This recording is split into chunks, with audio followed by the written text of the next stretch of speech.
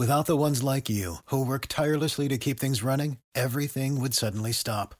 Hospitals, factories, schools, and power plants, they all depend on you. No matter the weather, emergency, or time of day, you're the ones who get it done. At Grainger, we're here for you with professional-grade industrial supplies. Count on real-time product availability and fast delivery. Call, click Grainger.com, or just stop by. Grainger, for the ones who get it done.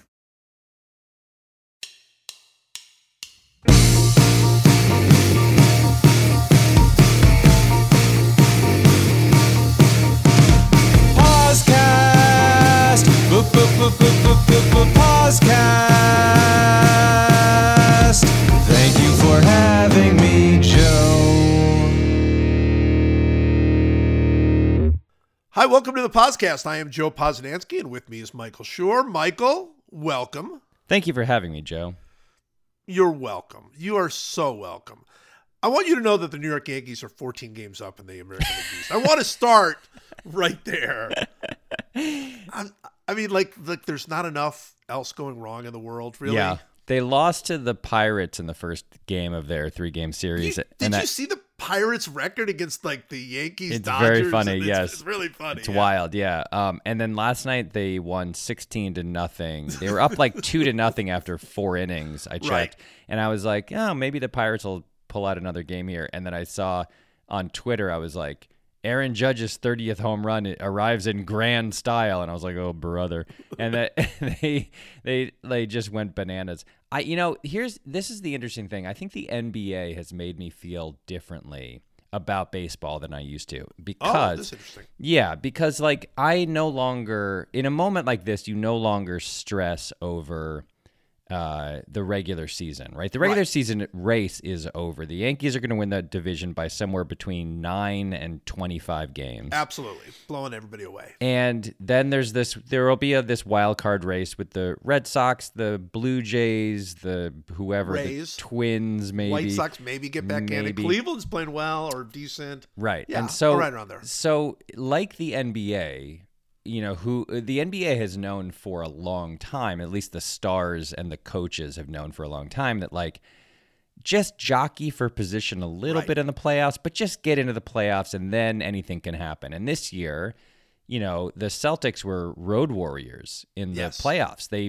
beat Miami 3 out of 4 on the road in the Eastern Conference Finals, and they beat the Bucks on the road, and they beat the Nets on the road twice, And you start to think of it I used to be obsessed with winning the division.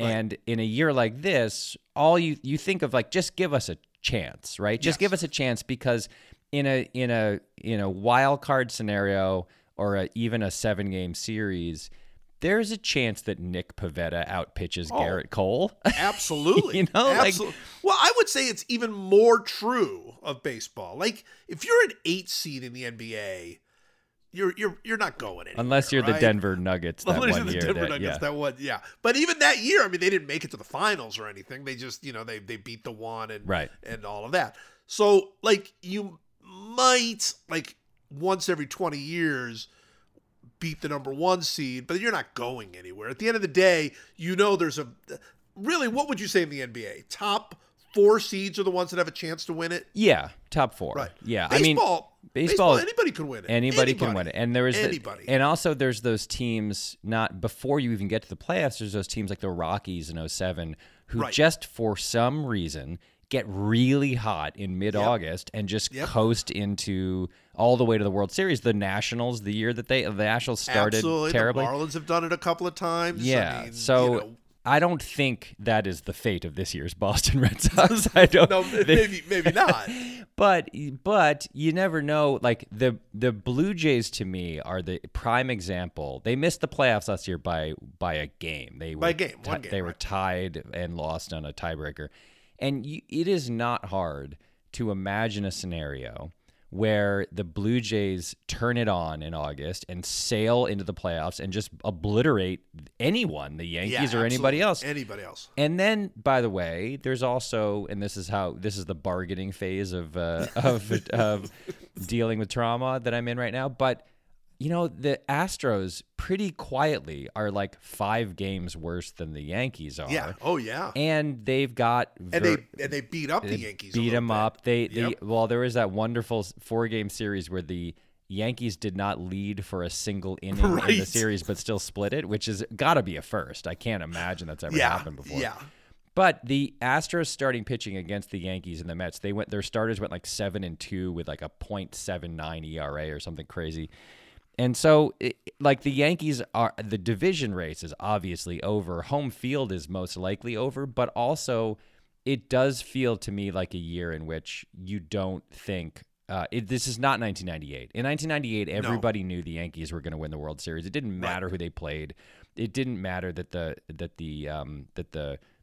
Padres were the ones who came out of the NL. Right. It was like it didn't matter. They were going to win. I don't have that sense this year. I really feel like there is a chance that, and recently some of their pitchers who were having unbelievable first halves have regressed a little bit, right? Like Nestor Cortez has regressed a little bit, in Montgomery and Jameson Taillon and all these guys who were absolutely unhittable. Yes. It's not like they've had disaster starts, but they've looked human. And so I don't care anymore about the regular season is over in that regard, and now it's just a question of can anyone get hot at the right time. Even if the Yankees win 110 games, which they could or more, what do you think? I mean, I still think the odds of them winning the World Series, it's not 50%, right? It's not. It's 25%. 25%, which is about as good as it can be considering the loony, baseball playoffs and the way they are. I'll tell you the other thing that is going on, which is none, and I mean none, of their important players have had injuries so far. Right. Every single one of them. These guys who get injured a lot. That's what I was going to say. They have a history. Yeah. Aaron Judge, Stanton, I think, was on the IL for maybe 10 days or something. But the guys who have been injury prone, they got lucky, frankly, because Chapman went down with an injury, and they played a lot better when he wasn't really pitching because he stinks now. But they have and Clay Holmes is ridiculously unhittable. Yeah, and they have to hope that inevitably when they get bitten by the injury bug, that it happens in July and August or September and not October, because there is definitely a scenario where suddenly a bunch of their guys get hurt playing a pretty meaningless game on September 13th. Yeah, right. And then suddenly it's like, oh, they're not going to have Aaron Judge for the playoffs. That is a thing that you want to have that injury luck early in the season and not late in the season. And so far they have skated through. They really have not had any serious things to deal with. No, they really haven't. They lead the league in runs. They lead the league in everything, but they lead the league in runs. You take Aaron Judge out of that lineup, and that lineup is so much different. Yeah. It's so much less scary. It just is. I mean, a hot Stanton is fine. Rizzo is going to hit 220 with home runs, and Gallo's going to hit 160 with home runs, and that's basically where we are. Yeah. But it's like, I mean, it's funny because I've been thinking an awful lot about the MVP in baseball. Really? Yeah. Because that's what I do. That's all I do is think about stupid things like the MVP in baseball. The MVP in basketball, here's an interesting thing. You never hear or rarely hear in the NBA the argument about who's the best player regardless of what team they play on. Like the MVP in the NBA cannot be from a team that doesn't make the playoffs. No. And it's not just because of a different philosophy or whatever. It's because in the NBA, you understand if you're that great a player, your team is going to make the playoffs. Right. Like one player is good enough to get you the playoffs. Same thing in the NFL. You don't choose MVPs. Maybe O.J. Simpson was MVP the year he ran for 2,000 yards. I don't know, and they weren't very good.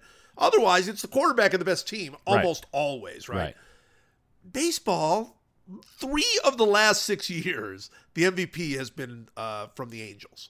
3 of the last 6 years. They had losing records all 6 of those years. Right.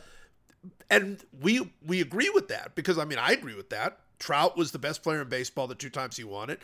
Ohtani was the best player in the league last year when they won it. I agree with all those choices. Yeah.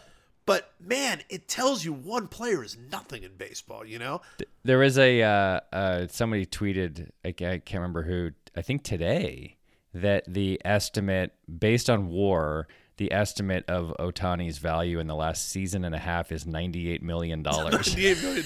Yeah, I saw that. It's ridiculous.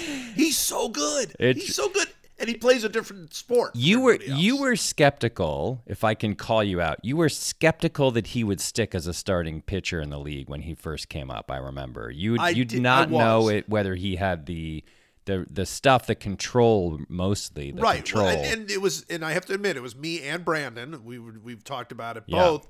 That did he have enough command? I mean, one of the things we talked about was he better off as a reliever, right? Because the stuff was always so great.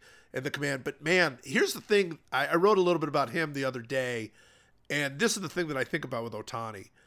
Last year, he won the MVP, totally deserved. Mm-hmm. But he only won the MVP because nobody else does what he does. Right. So he wasn't the best hitter in the league, and he wasn't close to the best pitcher in the league. But when you combine them, he was the best player, right? Sure.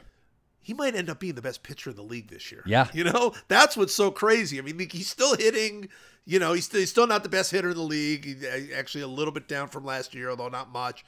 But he really might end up being the best pitcher in the league. It's getting wild. Better. It's like wild. Every game, it's like 7 innings, 3 hits, no runs, 12 strikeouts. 12 Every strikeouts, game. yeah. It's crazy. It's really like, and he's not, in theory, hitting his prime yet. In theory, right. His prime is a couple years down the road. It's incredible. And you know what else is wonderful about him? I mean, everything about him is wonderful. Everything is wonderful. But his home runs are so majestic. They're so high. They're so high. They're launched by cannons into the air. It's really like it's not just that he does what he does. It's that he does it when he's hitting. His home runs are just mammoth moonshot home runs. Yes. And his strikeouts are on 100-mile-an-hour fastballs or ridiculous, sort of not quite 12-6 curves, but like but like 2 to 7. 2 to 7. Yeah.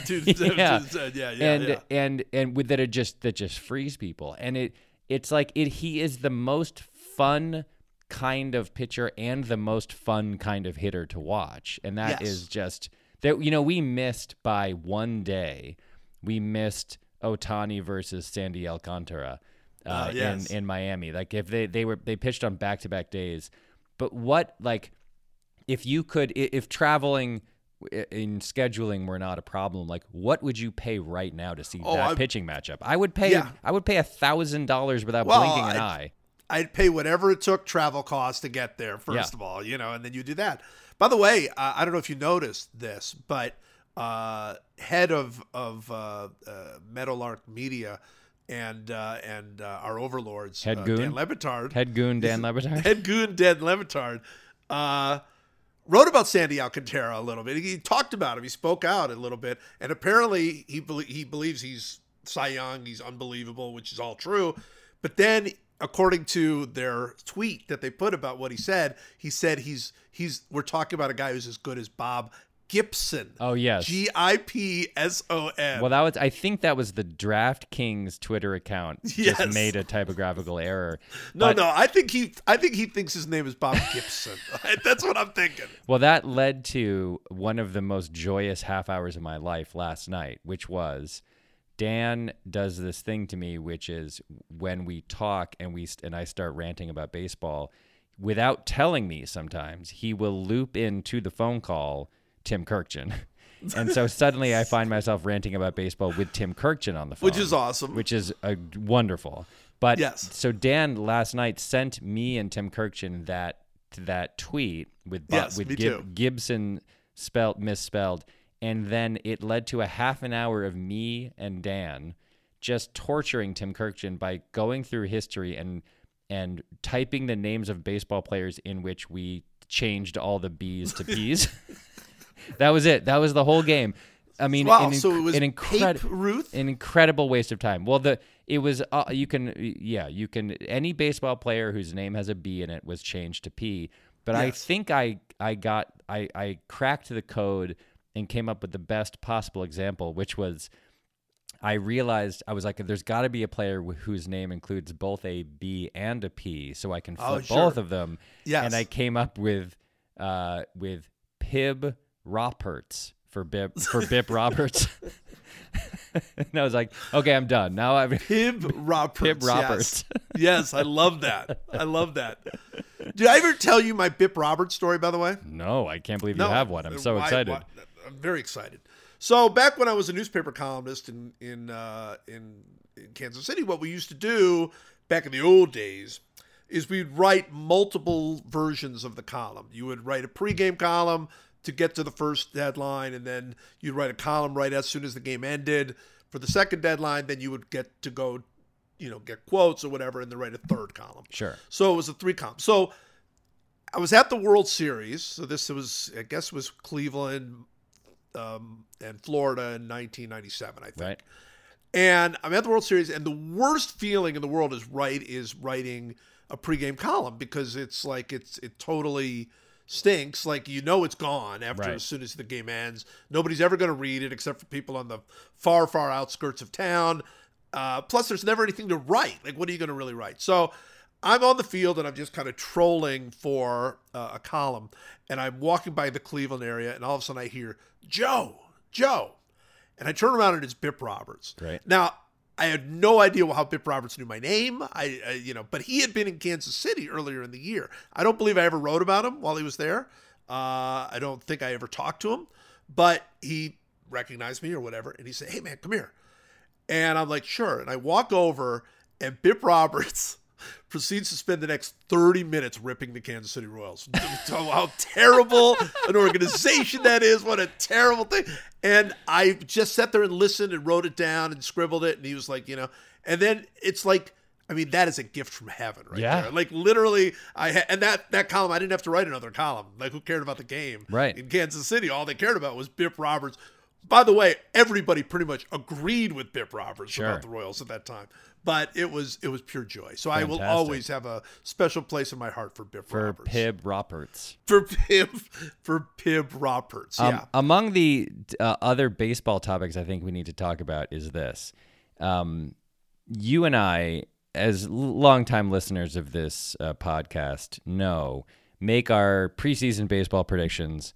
They're 99.44% accurate every year. That was this year. That was like this. Last year was so good because it's usually 98.6, but we went up. We went up to 99.44%. Yeah, that's right. Correct. So that, of course, is a joke. Nothing we say. We don't even check to see if we were right. It doesn't matter. It's all nonsense. But yes, one thing that I believe we did say, which is proving to be true, and it's not like it took Nostradamus to make this prediction, but we both said, I believe, and I could go back and check, but I'm too lazy to, so I'm doing this by memory. But I believe both said that the San Francisco Giants were not going to be as good this year as they were last year. And man, were we right. Yeah. Like that team, the regression bug has hit that team so hard. All of these guys, all of the Brandon Crawfords and the Darren Ruffs and all the Brandons, like the 50 Brandons, 50 Brandons they have. Yeah. Who these guys who were like had at age whatever 34, 35, 36. It's an old team.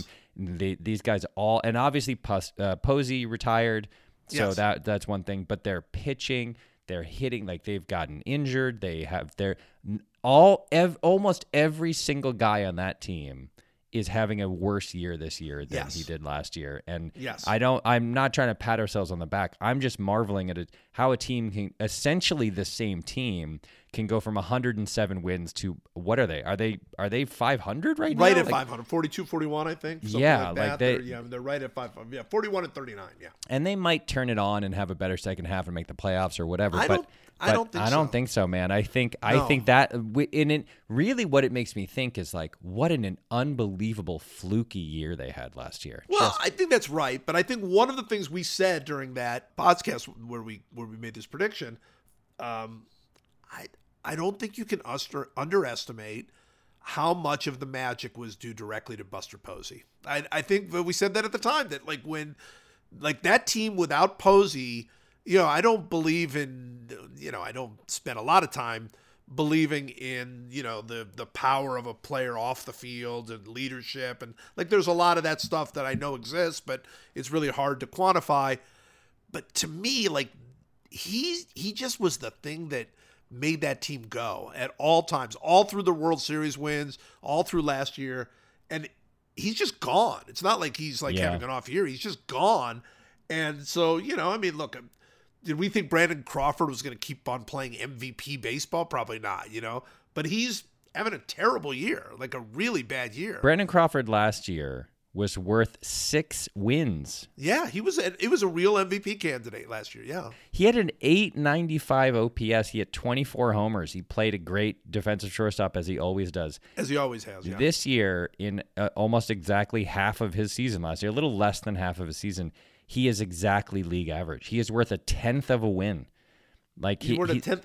That's not league average. That's his .1 WAR. Yeah, is replacement. He's level. replacement level. Yeah, sorry. Yes, that's he's right. Not even average. He's hitting 2. His defense has gone down too. Yeah, man. It's kind of a bummer. I don't know. Maybe he's hurt. Who knows? But he's 35. He's too. 35. Last year, it was his slash stats were 298, 373, 522. This year, it's 225, 311, 356. 356. I mean, he's got 10 doubles and 5 homers in the first half. Like it is, he fell off a table, man. Oof, yes, oof, he oof. did.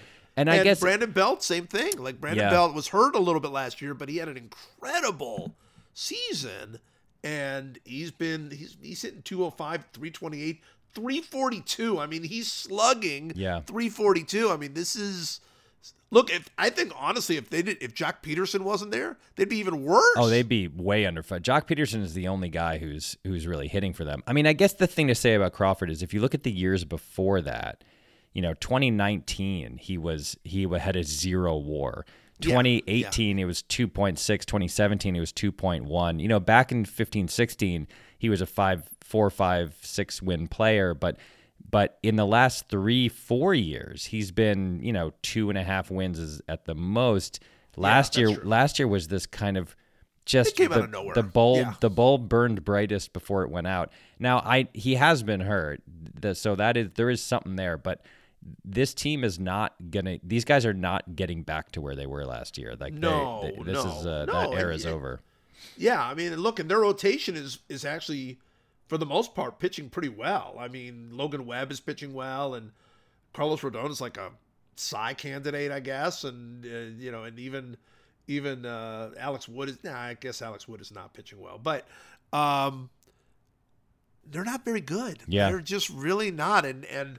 Last year was so out of, it was ridiculous. And, we all understand regression of the mean in general, but you get regression of the mean plus losing your star, legendary, leader, and it goes bad. Yeah, man. It just goes bad. They're not very good. I'll tell you what, though. I mean, you look around and a lot of stuff is coming back. I thought early in the season we had a very big gap, like very, very, very bad teams, like 110 lost teams, and very, very, very good teams. And you know what? That gap is, I guess that always happens during the season, but like suddenly the Orioles are not bad. Like does that make any sense to you? The Orioles are like okay. It does make sense. I mean, look, they had they've been so bad for so long that they had a good farm system. They had pretty good depth in the minors, and those guys have come up and they're young now, and they're not good, but they're not embarrassing. Like they're not like, it's not like fans have to wear bags on their heads, right? No, but the Marlins are the same way. Marlins are pretty good. Marlins like are not pretty great, good. Yeah. Pretty good. The Seattle's pretty good. Cleveland's pretty good. Like these are teams that could easily have fallen off the map. I think Seattle has a good chance to make the playoffs. Really good. Yeah, I was surprised that they started so slowly, but I think they are gonna be in contention for a wild card, or maybe get into the wild card at the end of the year. Like I think they're on a very good trajectory right now. To me, I mean I was gonna say that Julio Rodriguez is. Oh man, he's so fun to watch. Oh, what a fun player. There are so many good storylines right now, individual player storylines. We've got Buxton back. That's a big one. And he's been healthy, and he is a miracle. He's a miracle of a player. Yeah. Yes, there is Julio Rodriguez. Yordan Alvarez. Yordan Alvarez. Guys who sign their first big contract, there's a classic story of like you sign your first big contract and then you kind of go into like a little bit of a funk because you're like, well, I made all my money. What do I care? Right. He went the other way. He launched into the stratosphere the second that deal was signed, and he has not come down yet. And he hit that walk-off homer. They were down 6-0 to the Royals last week. And they came all the way back, and then I was watching the game, and he came up in the 9th inning with 2 outs and nobody on, and I was like, oh, this game's over. He's going to hit a home run. He's going to hit a home run. This game's over, and then that's exactly what he did. How big would you say Yordan Alvarez is? I mean, look, it's hard to tell from TV. I've never stood next to the guy, and you don't want to like overestimate because, he looks big, but so if I had to guess based on just watching him on TV, I'd say he's probably like 7'8". Yeah, 7'8". 7'8", like 450. 440, 450, somewhere in that range. He's in the 450 range, based on how big he looks. He's a monster. He's an absolute Terminator. And it's funny. Here we go. Let's do this. You're a pitcher in baseball today, right? Today. Who are the 5 most intimidating batters to face? Great question. Question. Okay. There we go. Let's figure this out. Yordan Alvarez is in that group. He's on the list for sure. It's only a question of how high. I think you have to put Judge on the list. You have to. Bigger than Gronk. He's actually 7'9". Yeah, bigger than Gronk. He's actually bigger than Gronk. So those two definitely. Yes. Then I would say, I would say Jose Abreu might be on that list. Oh yeah, he's such a beast. It's so enormous. Who else? Who are we missing? Pete Alonso would probably be up there. Well, especially if it was a home run derby. Yeah, you just wouldn't even want to be anywhere near. But then there's the guys who were not the biggest guys, but and Ohtani would also, you'd throw him in there. But then but I kind of disagree. Like Ohtani is an unbelievably great hitter, but I don't think I'm intimidated by him. He's too friendly. No, I doesn't. No, he's so friendly. He's so big though, and he holds his bat so high. It's so menacing the way he holds his bat. The question is, who are the guys who are not physical monsters who are scary? Like there's guys like Acuna or Mookie Betts, or even right now at this exact moment, Kyle Schwarber. I was going to say, what about Schwarber? Yeah, Schwarber brings no physical intimidation. No, he's not the biggest guy in the world, but he's kind of tubby-ish. He just looks very confident to me, like at the plate. He looks like Buxton's another one of those guys who and Mookie, when they come up, you're like, well, I'm not going to get this guy out. But that's funny you should say that, because you know who I think is like that, even though nothing about him spells intimidation, but the feeling I'm not going to get this. Like, I would argue in the 80s and 70s, George Brett was as intimidating as anybody. Sure. Not because he was going to blast a 700-foot home run, but because you couldn't get him out. Yeah. You just knew that you couldn't throw it by him. I'd say Paul Goldschmidt is that guy right now. Goldschmidt's up there. That's a good one. I would also say, who is the guy I was just thinking about?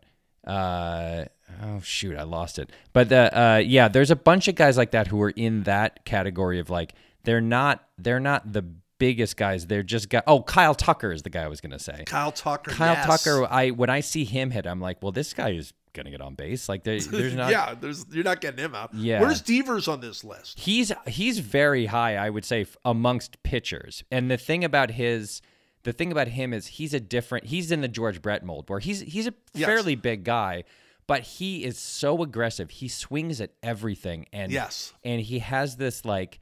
He's the Steph Curry baby-faced assassin version, where you're like, he's very cute and cuddly, but he also just looks like, his hand-eye coordination is so good. He has such incredible plate coverage, and he will, unlike a lot of guys in the league right now, he will go the other way. He'll hit the ball between second and he'll hit it up the middle. He'll hit the ball between short and third. He'll double to left. He'll double to right. Like he will absolutely take any pitch you throw at him and hit it exactly where it needs to be hit. Well, and I think if we're coming up with a formula for how to determine who the most intimidating hitters are, I think one of the things you put on there is exactly that they won't take a walk. I think that's super intimidating. Yeah. Like, you're like, oh, I'll just pitch around him. No, they won't let you pitch around him. You Yeah. know? Like, I think that's super intimidating. And I also do think that home runs are overrated in the intimidation thing. Not to say that Alvarez and Judge aren't unbelievably intimidating, because they are, but I think like there was something like they always said Jim Rice was the most intimidating hitter, or Albert Bell, or Albert Bell, or those guys, and that's because those guys like hit 50 doubles a year. You know what I mean? Like it didn't have to be home runs. It was like, you're not getting this person out. I think Manny was an unbelievably intimidating hitter because he was nuts and he was going to swing at whatever you need to swing at, and he was toying with you mentally at all times. And like I'm right now, we were talking about this as of this moment, as we were talking, Nick Kyrgios is supposed to play Rafael Nadal tomorrow in the Wimbledon semifinal. Right. But to me, Kyrgios is an unbelievably intimidating. They both are, but Kyrgios is unbelievably intimidating because you just have no idea. The guy's nuts. You have literally no idea what you're going to be playing against. So I think having a little bit of that in you also adds to the intimidation factor. Then there's a final category of intimidating hitter to me, which is the when you go the other way, where you're like, this guy isn't the biggest, he's not the strongest, he's not the best hitter, he's not the most powerful hitter, but it seems like there's no way to pitch around him. Like there are guys like Justin Turner was like that in his prime, where it was like his eye especially is in the playoffs. So his eye is so good, he will take a walk. Like, you know, the guy on the old Yankees teams like this was Jorge Posada, where it's like that's not the guy you fear the most, but it's the guy who you're just like, you can't like get him to chase a bad pitch, like that. There's that version too. By the way, let's talk about the Dodgers for a second.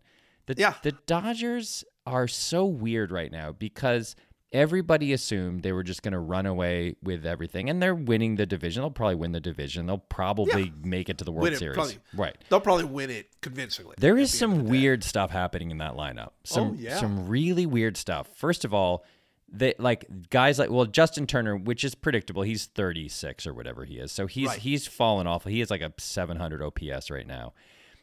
Freddie Freeman's doing his Freddie Freeman thing. Trey Turner's doing his Trey Turner thing, not quite to the degree that he has in the past. But you know, here's one weird thing about the Dodgers. Trey Turner leads the team in RBI. Trey Turner. It's weird. I know. He's like a 1 or 2 hole hitter, and he leads the team in RBIs. Then there's like Cody Bellinger hasn't recovered. Okay, explain this to me. Let's stop on that. Because is this who he is? I don't know. Is this who Cody Bellinger is? How can this be who he is, though? I don't understand this. It's one of the weirdest. This is shaping up to be one of the weirdest things ever. As a rookie, he has a 933 OPS. Right, and had that home run stretch where he 39 homers. 39 homers in 132 games. The following year he comes back and he has 100 points lower as an OPS. Yeah, it was a little off here, but not unexpected. 2019, he has 1,000 OPS, 47 homers, and wins the MVP. Wins the MVP and the Gold Glove. And a Gold Glove, and is worth 9 WAR. 9. Yeah. There are so few people in the history of baseball who have had 9 WAR seasons, especially at age 22 or 23 or whatever he was. Yeah, 23 years old. And you're like, well, this guy is a Hall of Famer. He's going to the Hall of Fame. He's an incredible defensive outfielder. He's been in the league 3 years and has been worth 18 or 19 wins or whatever it is. Yeah. Then 2020, the strike shortened season happened, or the COVID shortened season happens. In 56 games, he has a 789 OPS. But look, you're like, okay, whatever. The whole world was a lot upside like down. his second year. That's right. It was a lot like his second season. Last year, in 95 games, he was negative 1.5 WAR and hit 165. Now, he was injured. He had a bad shoulder thing, right?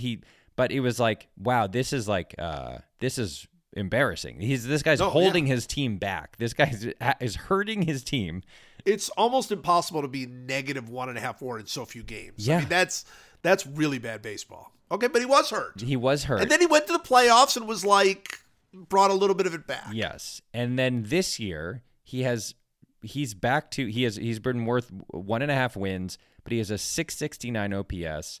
He has 90 strike. He strikes out roughly once every 3 times, almost exactly 90 Ks and 277 at bats.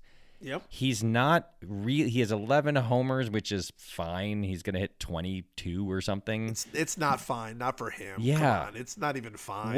Who is he? Who is Who this is guy? he? I don't understand who he is. If he's one of the best players in the game and a 9-win, you know what it's like? It's like that year that Bryce Harper had that incredible season and then had this, fell off. Just absolutely fell off and is now back. So it's not like Bellinger can never get it back, but he's only 26 even now. Yeah, he's so young. He's only in his 6th season, and one of them was badly injury plagued and one of them was the COVID year. So you think like, okay, he's better than this, but at some point he's just got to be better than this so that we can believe that. I mean, here's the thing. If this is who he is, he can't start for the Dodgers. Certainly in center field. I mean, like the Dodgers have too much talent. Yeah. I mean, obviously they're I don't even know. Did they sign him or is he going arbitration still? Yeah, he could be a free agent in 2024. Yeah.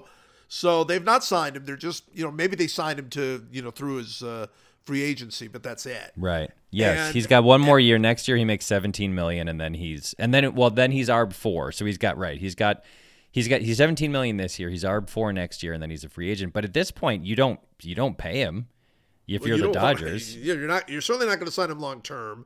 You're not that worried about ARB 4 with him. I mean, if he's going to play like this, and then you're definitely not going to sign him. I mean, this is so stunning. Stunning, man. He was like if after that MVP season, would it have surprised you if they'd given him a $300 million deal? No, I mean, look, that's what they did with Tatis. That's what the Padres did with Tatis, right? It's like you get a guy who's 22 who puts up a once-in-a-generation type year.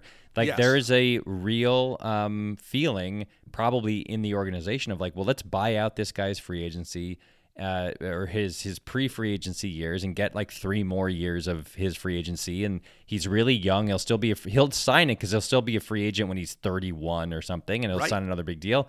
And like, I bet they're so happy that they didn't do that. Holy cow! I mean, maybe they offered it to him and he turned it down. I mean, yeah, he's a Boris guy, right? He's a Boris guy. They don't like signing. Yeah. Especially it was his 3rd year, so there was not a lot to. It's like, hey, we're close enough to free agency. I'll bet on myself. Yeah, which is the right call. I just can't. What is he doing now that's so much worse than what he was doing before? I don't know, obviously, and maybe he's still suffering the effects of that injury. I mean, to the untrained eye, he stands stock straight at the plate. He has the longest swing in the majors. I mean, his swing is like, it's like he's swinging a giant push broom or something. Yes. Like it is crazy, and maybe it's literally, guys as they age and their wrists slow down and their swings. But he's not at that point where it's slowing down. But he is unquestionably striking out a lot more than he was. Yeah. I mean, the other thing is, did the league figure him out? Right. That's the other thing about this. But it's stunning. It's truly wild, stunning. man. And the funny thing is, the 2 best players in the National League at that time were Cody Bellinger and Christian Yelich. And look what's happened to Yelich, too. Man. Like, it's so bizarre. What a game. What a weird game. It's a very strange game. I think the Dodgers are fine, but for long term, losing Buehler is huge. It's really big. Huge. It's like, it ain't nothing. And even though they have got, this is the depth of that organization, right? Is like, they went into last year thinking like, man, Tony Gonsolin is our 7th starter. We're in really good shape. Right. And you see why they felt that way, because now Tony Gonsolin is he's going to make the All-Star game and is one of the best pitchers in baseball. Might start the All-Star game. Yeah, but you don't have that endless depth anymore. No, because Kershaw, you don't know what you're going to get. You don't know what you're going to. Kershaw. He'll be hurt again at some point, and there's the postseason thing that's going to freak everybody out. And you get into a short series against a really good team, against the Braves or the. I'll tell you who would scare me is the Brewers. Like that's like you go to the Brewers. One thing you know about the Brewers is they're going to throw out 3 well-rested, great pitchers. Yeah. You know? What about the Mets? I mean, this is how crazy it is. Oh, the Mets. What about the Mets? With a healthy DeGrom? Yeah. Are you kidding? Where you're the Dodgers and you get into the NLDS and you're facing DeGrom, Scherzer, and whoever, Bassett if he's healthy, or Taijuan Walker who's having a really good year. I don't know, man. I don't feel confident if I'm the Dodgers playing the Mets against those two guys, against Scherzer and DeGrom. I do not feel confident in a 7-game series at all. No, and especially because both of those guys, assuming that they're healthy, both those guys could go 9. Right. Like if they, it's not like okay, well, you play most pitchers like, okay, the most they're going to do is pitch 7 scoreless or whatever, and then they're going to go to the pen. Those guys could go all the way. Yeah. They absolutely can go all the way. Scherzer would. And by the way, now that it appears that Edwin Diaz has figured out his I guess that's thing. True. I guess, do you know, here, this is my favorite stat, my current favorite stat in baseball. Do you know what Edwin Diaz's strikeouts per 9 is right now? No. 17.8. Wow. Wow, so basically double the strikeouts. That's right. He is striking out 18 guys per 9 innings. He has 66 strikeouts in 33 1/3 innings. That's got to be. I mean, obviously, I don't. Oh yeah, that's never happened. Never happened. He won't keep it up in all likelihood. But that is insane. He strikes out 2 out of every 3 guys he faces. Yeah. I mean, my goodness. One of the things that's true about this year is strikeouts are down. Yeah. Which is really interesting. Strikeouts are down like pretty, not a overwhelming amount, but I mean like a half strikeout per 9. Is that what it is? Across baseball, yeah. I mean, it's a very interesting thing because runs are not up, but strikeouts are down. I don't know what the math is on that. I don't know. That means like weak grounders to second. I was going to say we're getting more weak grounders to second than strikeouts, which I guess is better. I mean, I don't know which one is really better, but yeah, so it's the Mets to me are, I think with that rotation, if they have a healthy DeGrom, they go in to me as the favorites in the National League. Yeah, in the playoffs. That's what I. Can you think, believe we're saying series. that about the Mets? This is know. Crazy. The whole world's upside down. You know what'll happen? The Mets will miss the playoffs. They'll fall apart completely because they're in the Mets. You know, they'll still. Well, you know what? I'm just so happy for their ownership. It's just so wonderful because it couldn't happen to a nicer guy. Good things happen to good people. I think that's what this proves.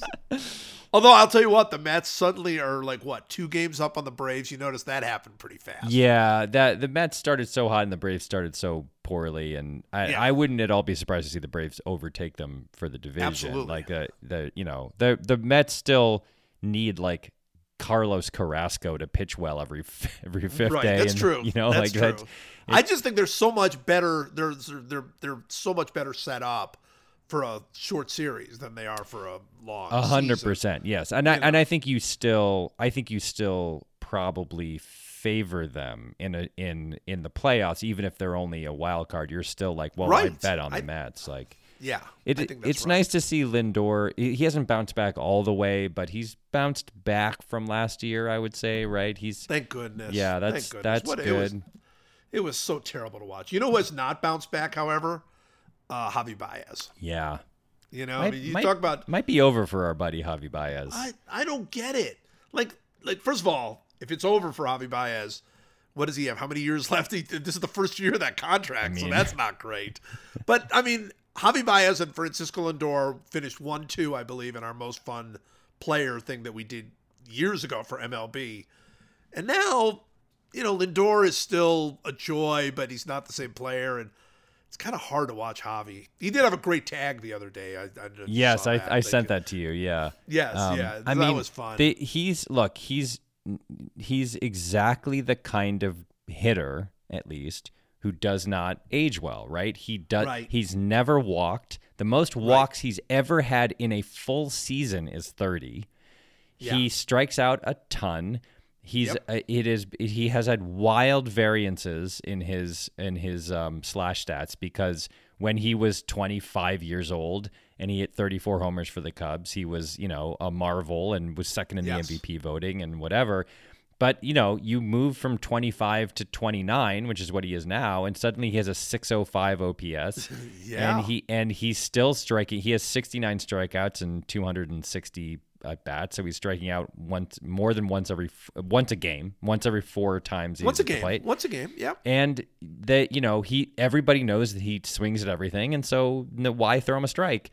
And it's the reason that this was such a bad contract. Yes. This guy's going to be defensively, he's going to be fine because he's great, but offensively, he was exactly the kind of guy who does not age well, and the rest of the league learned in the Moneyball era not to throw a ton of money at these guys who swing at everything and never, ever take walks.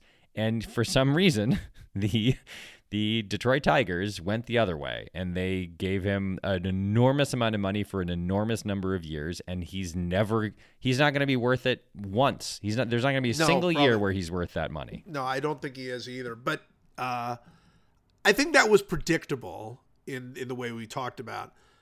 Was Corey Seager falling apart predictable? I don't buy that he's fallen apart. No, he's still got home runs. He's still providing value. Yeah, but he's not. It's not like it's not the value they're paying. Not for the value they're paying. Not $300 million. No, but look, Javi Baez is going to make $24 million in the year 2027 when he's 34 years old. Right? They gave him $140 million for whatever it was, 6 years or whatever. Yeah, 6 years. That is a worse deal probably than Corey Seager's deal, don't you think? Probably. What about Marcus Semien though?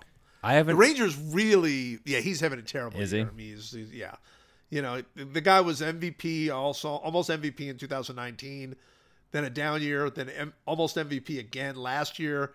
And now he's hitting, he's 671 slugging. I mean, OPS, 671 slugging to be fine. 671 OPS and still playing good defense. I'm going to take this back. I'm sorry. Corey Seager's a way worse deal. I'm just looking at it now. Okay. Corey Seager's, I forgot, $325 for 10 years. 10 years, yeah. So they're paying him $31 million when he's 37 in the year 2031, which is science fiction. Like we'll be lucky if the Earth is still around in 2031. Right. There's no question. But what a man, oh man, 2031. Yeah. 2031. Oh, my God. All right, so this is a good point. At what point do the Rangers root for the world to end? Figure we just go ahead and get out of this. I don't want to every disaster movie, every futuristic disaster movie that comes out, the Rangers are secretly hoping that it's predictive in some way. This is some sort of nonfiction thing. Yeah, no, it's really good. All right, you know what we need to do, because we're closing in. By the way, there's going to be a second podcast. We are going to do a draft podcast as well. But closing in, you brought this up last time that we were going to finish off the National League in our unofficial nickname thing. So if you want to remind people what we're doing here, because I have printed out basically all of our fan suggestions for the teams. Yes. So I think we need to, this is it. We are finalizing that today. Right. We're going through. So unfortunately, my computer screen broke and I'm on a loaner and I don't actually have the official compendium. But just to remind everybody, so you'll have to help me remember what we've decided. Yeah. Let's see if we can remember. But to remind everybody what we're doing here, we realized a while ago that some teams in baseball have what you would call unofficial nicknames, like Correct. the Pale Hose for the White Sox or the Halos for the Angels, but other teams did not have unofficial nicknames. So we have set about to designating every team with an official, unofficial nickname. Correct. We are most of the way through the National League. I would say we've completed. What have we completed? We've completed the National League West, right? Yeah, I think we ought to go through them all and the ones that we've. Okay, so the Mets. So we'll start in the NL East. I think that we went with the Miracles for the Mets, right? Correct. Or the Let's Goes. Or the Let's Goes, one or the other. Yeah. Yes, you can use them either way. And by the way, we should remind people what the scenario is we're talking about. Mm-hmm. You are living in a town. Your buddy comes in from out of town. You say to them, hey, you live in Boston. Who are the Red Sox playing? obviously if they're playing the White Sox, you go, oh, they're playing the Pale Hose. Yeah, let's go see the game. It'll be fun. They're playing the Pale Hose. Pale Hose are in town or whatever. Pale Hose are in town. Right? You're selling this as like a fun outing, and you're instead of just saying they are playing the Chicago White Sox, you're like, come on, which just means nothing. Which is like okay, that's factually correct, but it's more fun. It sounds more fun to use the unofficial nickname.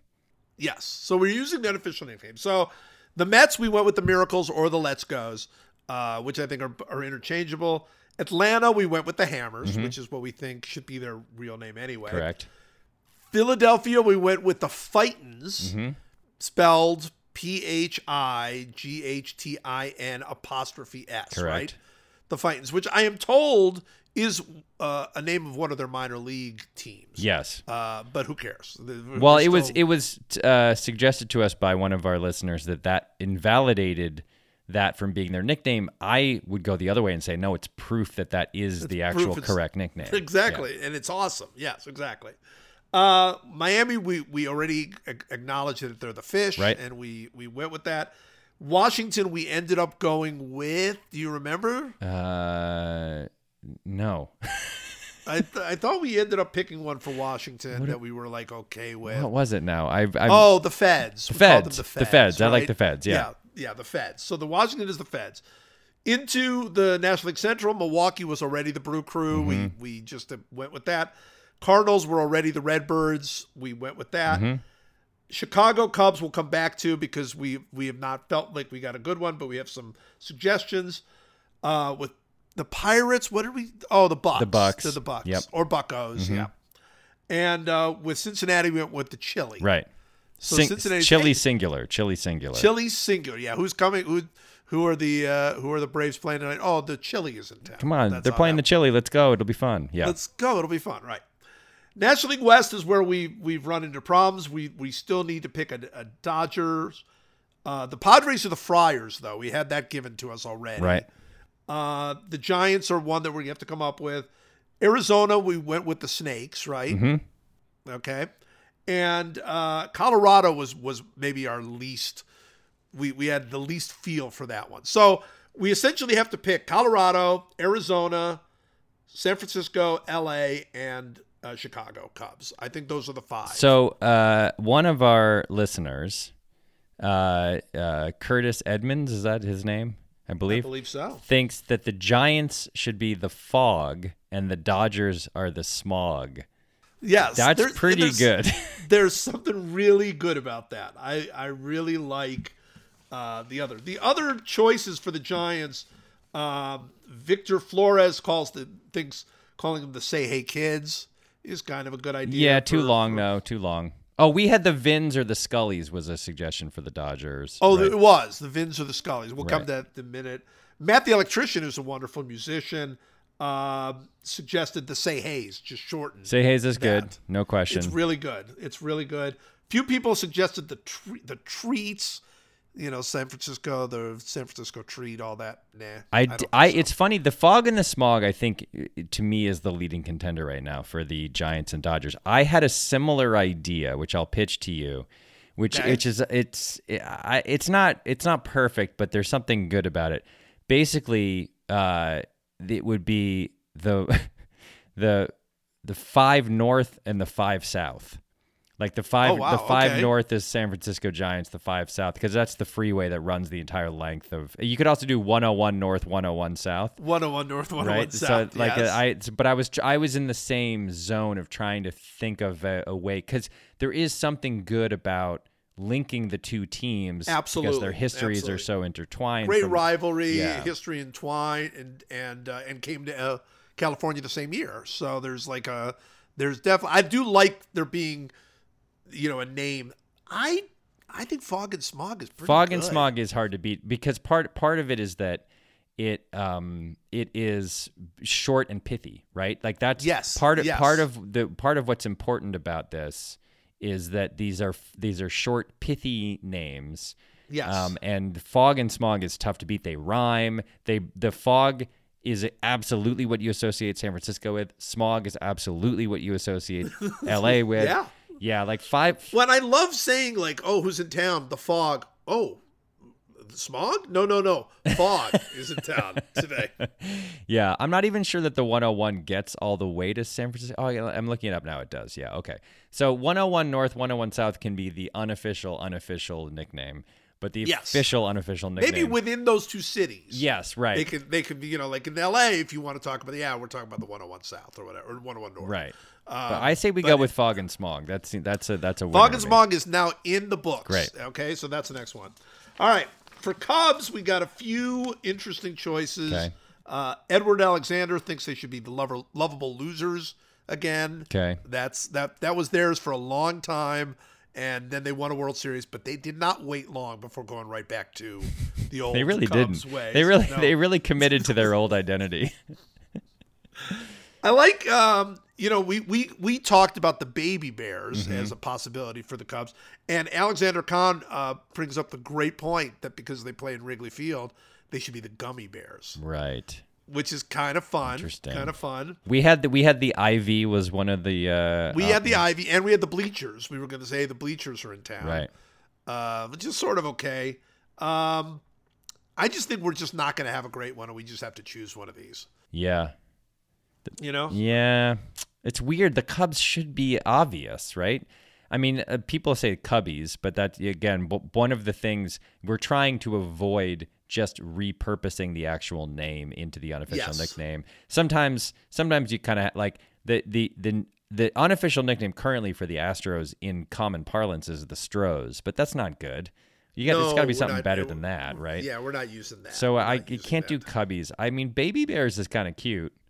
Baby Bears is kind of cute. Gummy Bears takes too long to explain, maybe. Yeah, it's like 1 degree too far. I mean, I kind of think the Ivy, in the same way that the Reds or the Chili, is good. I kind of like Ivy, or I think Ivy or Baby Bears. What do you want to go with? I think we go with the Ivy. I just think the Baby Bears is super fun, but it sounds like a miniature version of the Bears, which is like, it's like they're not really that connected, and yeah. I say go for it. I mean, there were those that were pushing for the Northsiders, I guess. They like that. That's back in the directional thing. And again, within Chicago, you can call them whatever you want. But I think outside, I think Northsiders, maybe Ivy's in town. Northsiders, Southsiders will be the in-state equivalent of 101 North, 101 South. Yes, exactly. Okay. Exactly. All right, the Ivy. So it shall be written. So it shall be done. We were really, really struggling. Oh, by the way. We had already put in the Snakes for the Diamondbacks, but Eric suggests that we change that to the Rattlers. Yeah, Snakes is better. I think Snakes one syllable is better than 2 syllables for unofficial nicknames in general. Nickname. You want it, boom. It's just boom. Yeah, playing the Snakes. Yeah, you want it. You want. I like that better. I think it's better. So we're left with the Rockies, which is weirdly the hardest one. Very hard because there's nothing there. There's no history. There's no nothing, I mean, there's plenty of history in Denver, but, All right. So Jarino Molina suggests we call them the Dorados, which is Spanish for purple. Okay. So the kind of the purples. Right. All right. Thomas Mitchell thinks they should be the Blake Street Bombers, which is perfectly fine if you live in Denver. The rest of us don't care. Right. Eric W. suggests we go with another singular. We go with Altitude. That so far is the one I like the most. I think that's the one I like. They're playing the Altitude today. There's something very good about that. We had talked about Mile Highs, but that we agreed is more associated with the Broncos than the Rockies, right? And also associated with like things on a plane. So right. That's I think we ought to avoid that. Other nominees include the Oysters, no. The Slopes, no. The Peaks, no.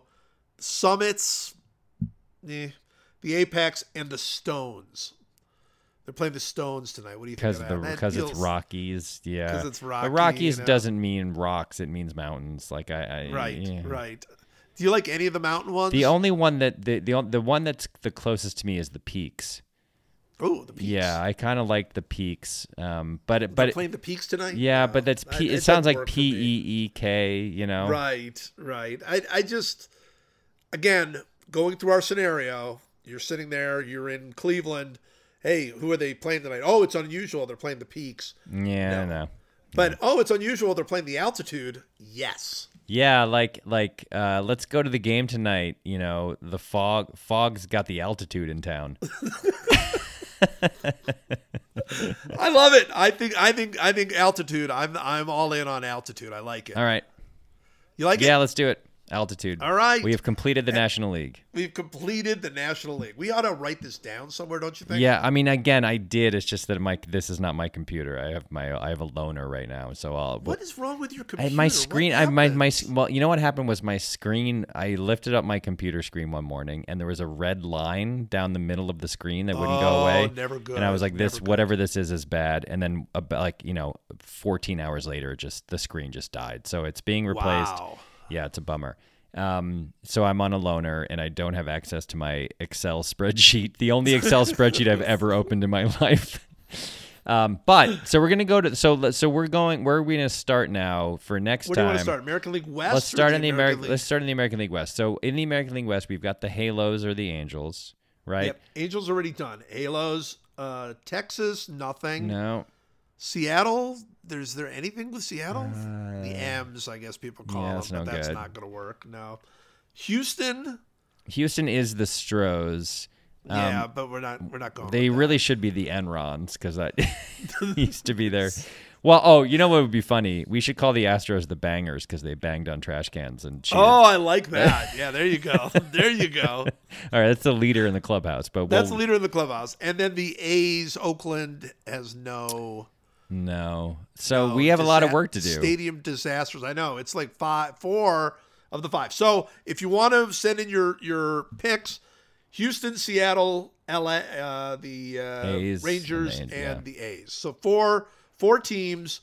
You can send in your choices to us, and we'll either see them or we won't. I don't even know. You don't even look at your Twitter stuff anymore. Well, I years and years and years ago, I turned off my responses. I don't see anything that anybody writes me unless I follow you. So how do I turn off my responses? You can just do it in your settings. But you probably shouldn't. You're a journalist. You sometimes ask people questions and have them respond. Oh, I do that. Yeah, I do that. I do that. So in fact, as we go into our one last meaningless thing, I should point out that I am doing something ridiculous but kind of fun over at Joe Blogs, joeposlansky.com.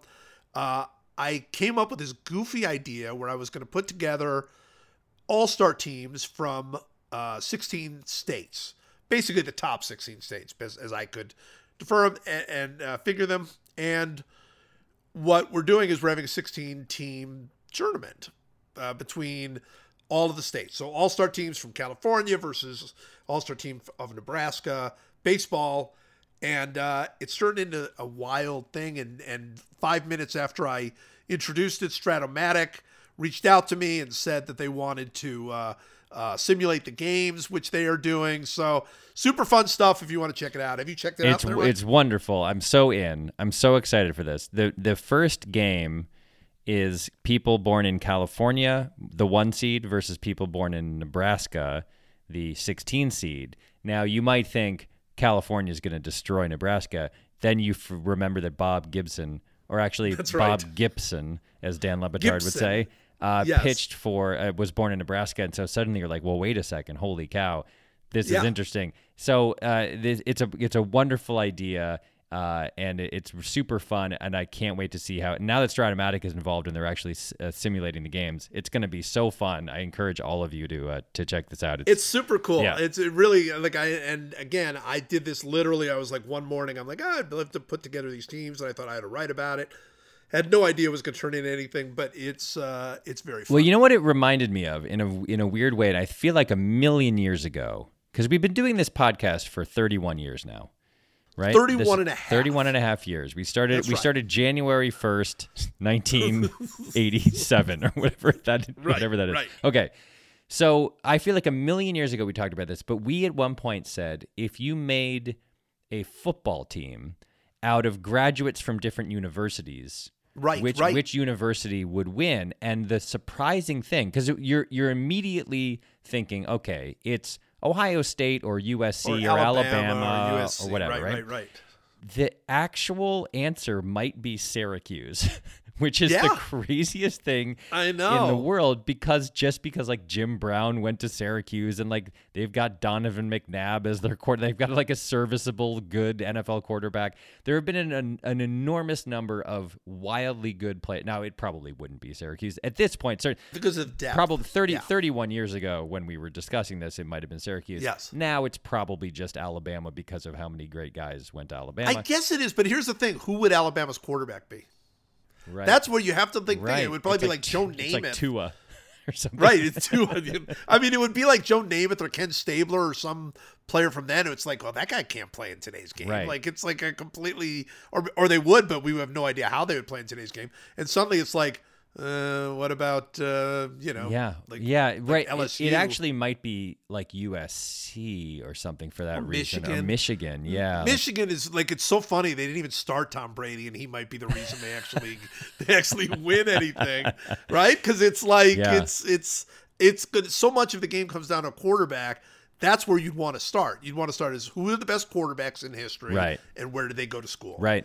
And Michigan is a big enough school, deep enough. They'll have a full team to put around them. They'll have great receivers, great defensive players, great running backs, great defensive players. So they've got Charles Woodson and Desmond Howard, and like because even Ohio State, while they might be better year in year out, who's Ohio State's quarterback? Right. Yeah, maybe. Well, maybe it's LSU is the answer. I think LSU is going to be really tough with Burrow. Yeah, like that changes that whole dynamic. Now that they have like a stud quarterback in the NFL, which they didn't really maybe have before him. Like, who was the best LSU quarterback I mean, I don't know the history of football at all. They had but they did have a number 1 overall pick. It's Jamarcus Russell did not exactly pan out for them. But yeah, Tennessee with Peyton is going to be a real threat. And I honestly think it's be tough for Alabama. I mean, Georgia has they're going to be. They've got really, Stafford really at quarterback. They've got Stafford at quarterback. And like Herschel Walker, good. U.S. Senate candidate Herschel Walker is the running back. Which wouldn't count against them in a game. Just like I guess O.J. Simpson would still count for USC. would help USC. Exactly okay, so right. here's what I'm going to say. We should revisit this once we're done with unofficial nicknames. Let's revisit all time. Well, shouldn't we just do this on Joe Blogs after we finish? Yeah, let's do it. Our next tournament will be college football teams. I don't know if Stratomatic can simulate those games. Maybe they could. Maybe. I mean, it is interesting though because you think like if you're starting from quarterbacks, you're like, well, Aaron Rodgers went to Cal. Like Cal's not going to have a good team, right? And like. I don't think so, but I mean, all you need is like you have to just fill all the positions.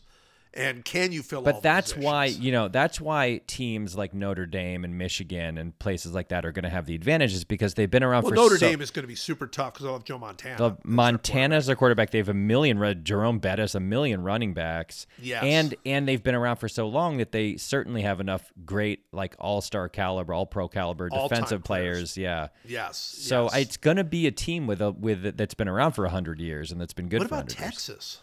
Interesting. I just don't know who their quarterback is. Vince Young? Vince Young? I was going to say it's the first one to come to mind, but I guess like what about Oklahoma? Oklahoma would be really good. Oklahoma would be good. But even though they've had a bunch of quarterbacks win Heisman's, none of them. I mean, Baker Mayfield might be their quarterback. Sam Bradford. I guess Kyler Murray. Kyler's their quarterback. Yeah, is probably your quarterback. So, all right, this is so much fun. We're going to do this. All right, this will be our next project. We're going to do this on Joe Blogs and combine it into the podcast. Great. So I think it's going to be awesome.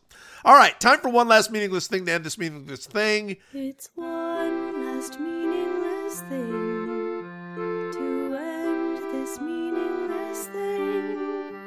We talk about sports and we draft things we know, like how beaches are terrible places to go. No hot fruit for Michael, no Diet Coke for Joe. The podcast, whoa, it's one last, whoa, meaningless thing. Why don't you start? So for a Christmas this past year, my mother-in-law gave me a lovely present, which was a watch, a very nice watch that had been given to my father-in-law, the late Regis Philbin, as a present from someone. She didn't even remember who, but when he passed away now a couple of years ago, and in the process of organizing all of his stuff, she found this like never before worn, like very nice watch, not like a Rolex or something, but just like a very nice watch that he had never worn. And so she was like, I thought you would like this. It looks like something you would wear. And it does. It's a very nice, handsome watch. And I wear watches every day. Yes. So I was very grateful. It was a very lovely gift, very thoughtful. And it's nice to feel connected to my father-in-law and to wear something that, even if it wasn't his watch that he wore every day, it was still like, oh, this was my father-in-law's watch, right? Nice thing. So it didn't work. And I assumed that was because it had a dead battery, because it had probably been sitting in its box for some number of years. So I recently, 7 months after Christmas, I finally brought it to a jeweler and said, hey, I need this watch battery replaced. And so the guy replaced the battery. And, you have to, like, when they're waterproof watches, like, you can't just do it yourself, or it like breaks this. It has to be resealed so that it is properly waterproof, whatever. So we replaced the battery, and it still didn't work. And he was like, huh. And so he then was like, let me keep this overnight, and I'll poke around and see what's going on. So he messaged me the next day, and he was like, hey, this thing, there's like a part of this watch. It's not expensive, but there's like a part of it that seems broken. I need to order it from the manufacturer, and it should cost like $60. And I was like, great, go ahead. That seems fine. So he did that, and then it still didn't work. And so he was like, all right, hang on a second. And he like looked even further and was like, okay, yeah, there's a more serious problem with this. And it can totally be repaired, but because it was like, I think it was given like to my father-in-law like a decade ago. And so this kind of watch isn't even made anymore. They don't even make it anymore. And so it was like, okay, here's what's going to happen. And do you want me to continue with this? And I was like, no, this is important and whatever. And to make a long story short, it's this Christmas present to me is now going to cost me like $450 just to like get it up and running. And wow. I'm happily going to write the check, right? Like because it's the importance of this is goes beyond the cost of it. But it's just a funny thing that like this very thoughtful connection that my mother-in-law has created between me and my late father-in-law is now just a money pit. Total money pit. There are no guarantees at the end of 450 that watch is gonna be working. He's fairly confident that it's gonna be okay, that it's gonna work and it'll be fine. I'll find out in a couple days. But it's just a funny it's a no good deed goes unpunished kind of a thing. I love it. Yeah. Oh, it's so good. Yeah. That's so good. All right, my one last meaningless thing is, so I have been working at home for 15 years, maybe 10, 15 years. Okay. I work at home. And that's a great thing. It's a great privilege to be able to work at home, but it also stinks to work at home. I'm lucky. People would look at me and say, what a great thing. You don't even have to go anywhere. You can just wear whatever you want, work at home. But basically stuff is always happening at the house, even though my wife works now and is out of the house and the girls are going to school or going to college or whatever. There's still always stuff happening here at the house. Like there's, people come to fix stuff, the dog's barking, going crazy, things are always going on. And so I made a decision. I'm getting an office. Oh. I'm going to move out of here and get an office. So I said to my wife I was going to get an office, and she was like, well, you've been talking about it for years, whatever. So I did. I found a place pretty close to the house. It's like one of those, like, it's not a WeWork, but it's like something like that, where basically you get an office in a little office park where nobody knows anybody and whatever. Okay. So I get the office, and I was like, it's kind of a waste of money. I have this thing in my house, and I have plenty of room, and I can just do this. And I feel like I felt guilty about it. Okay. So I believe that was 19 days ago. And so I said to myself, in these 19 days, I'm going to do a check mark. Every single time I'm thinking to myself, man, I wish I was in an office instead of Great here. idea. Right? Right? Just to kind of get it. I believe in 19 days, I'm up to 250 check marks. I literally have no regrets now. Literally 5 times a day at least, something happens. The doorbell rings. I'm in the middle of a call. The dog's going crazy. The girls come running in and asking where I'm taking them to lunch. I mean, like it's constant. So I am, this is so meaningless, but I am getting an office starting August 1st. I'm very happy. I sympathize. I think everybody who was forced to work from home during the pandemic knows exactly what you're talking about. I certainly do. There is a night and day difference between being in a remote location where you are at least alone with your thoughts and you have peace and quiet, and being home where there are guys with leaf blowers across the street that drown out your thoughts, and there are the doorbell rings, and you have we have a dog walker who comes over sometimes, and the doorbell rings and the dogs go crazy, and all this is so familiar to me. I think it's familiar to everybody who has had to work at home during the pandemic. I think this is a great move. I fully support it. Congratulations on your office. Thank you. Yeah, it was really, like, I've been thinking forever, but always I was like, that's such a waste of money. I mean, it's not cheap to have an office, whatever. And then it's like, I will spend any amount of money to be able to, just get out of this house. And the funny thing is, my wife only started like last year. She went back to work. She works for a nonprofit that teaches kids to read, which is really cool.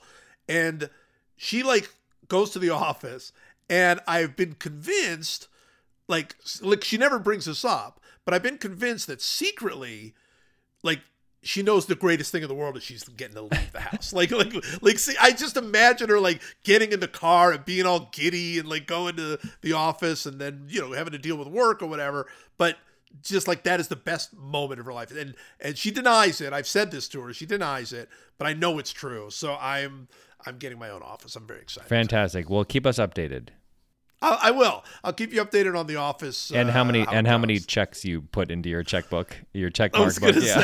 I was going to say I'm going to keep up with the check marks, and as we are all dying to know what's going to happen to the watch. By the way, no legend jerseys come over the last couple of weeks. No, except for the one that a friend of the podcast, Jason Kander, sent me of the Kansas City Hustlers.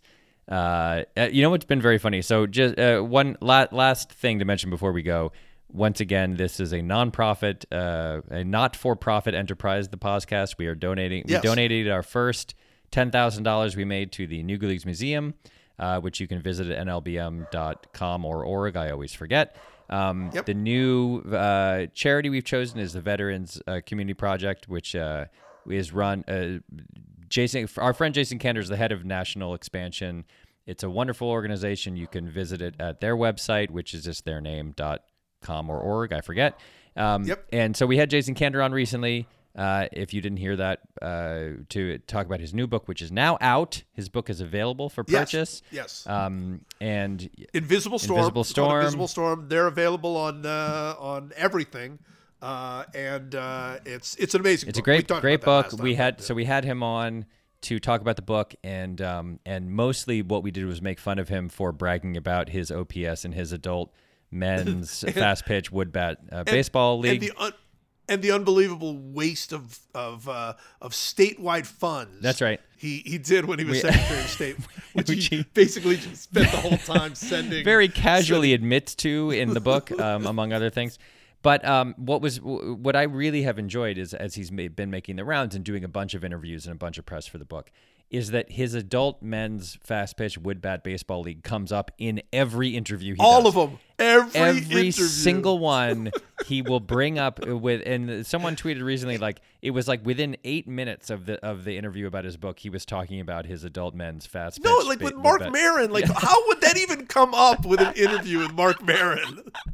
Oh, by the way, since we're talking about me and WAR, my WAR is now 4.5. I mean, it's just fantastic. It's so wonderful. This is all, by the way, just build up to this year's holiday draft, which will be coming in December. We don't know what it's going to be yet, But this is probably going to be every year the holiday draft gets bigger, more unwieldy. We always add a person. We always add a person, at least one. and so it's going to get bigger and more unwieldy and less understandable than it was before. But I literally can't wait to see what nonsense Jason Kander brings to this year's holiday draft. Truly, it's going to be because epic. we were, and not to make this a preview of the holiday draft, but we were all very disappointed with usual troll Alan Sepinwall, who decided to play it straight last year for no reason. Maybe he just saw that Jason Kander was the true troll. Like maybe he's like, I can't compete with this. Well, what we should really do is somehow rope in Levitard. That would be the real. Okay. Levitard might be our next ad. He might absolutely be our next ad. That just absolutely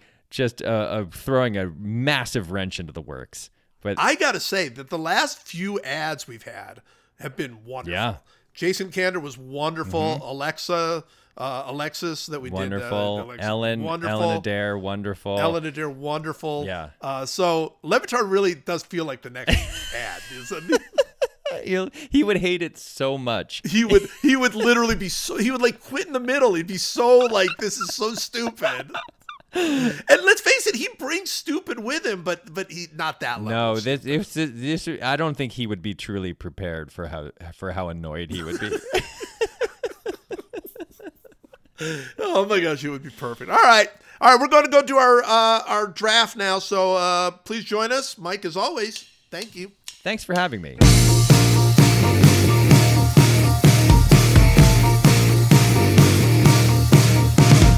Podcast. Podcast. Thank you for having me, Joe.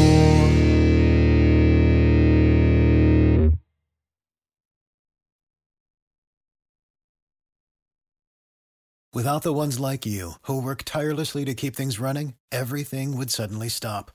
Hospitals, factories, schools, and power plants, they all depend on you. No matter the weather, emergency, or time of day, you're the ones who get it done. At Grainger, we're here for you with professional-grade industrial supplies. Count on real-time product availability and fast delivery. Call, click Grainger.com, or just stop by. Grainger, for the ones who get it done.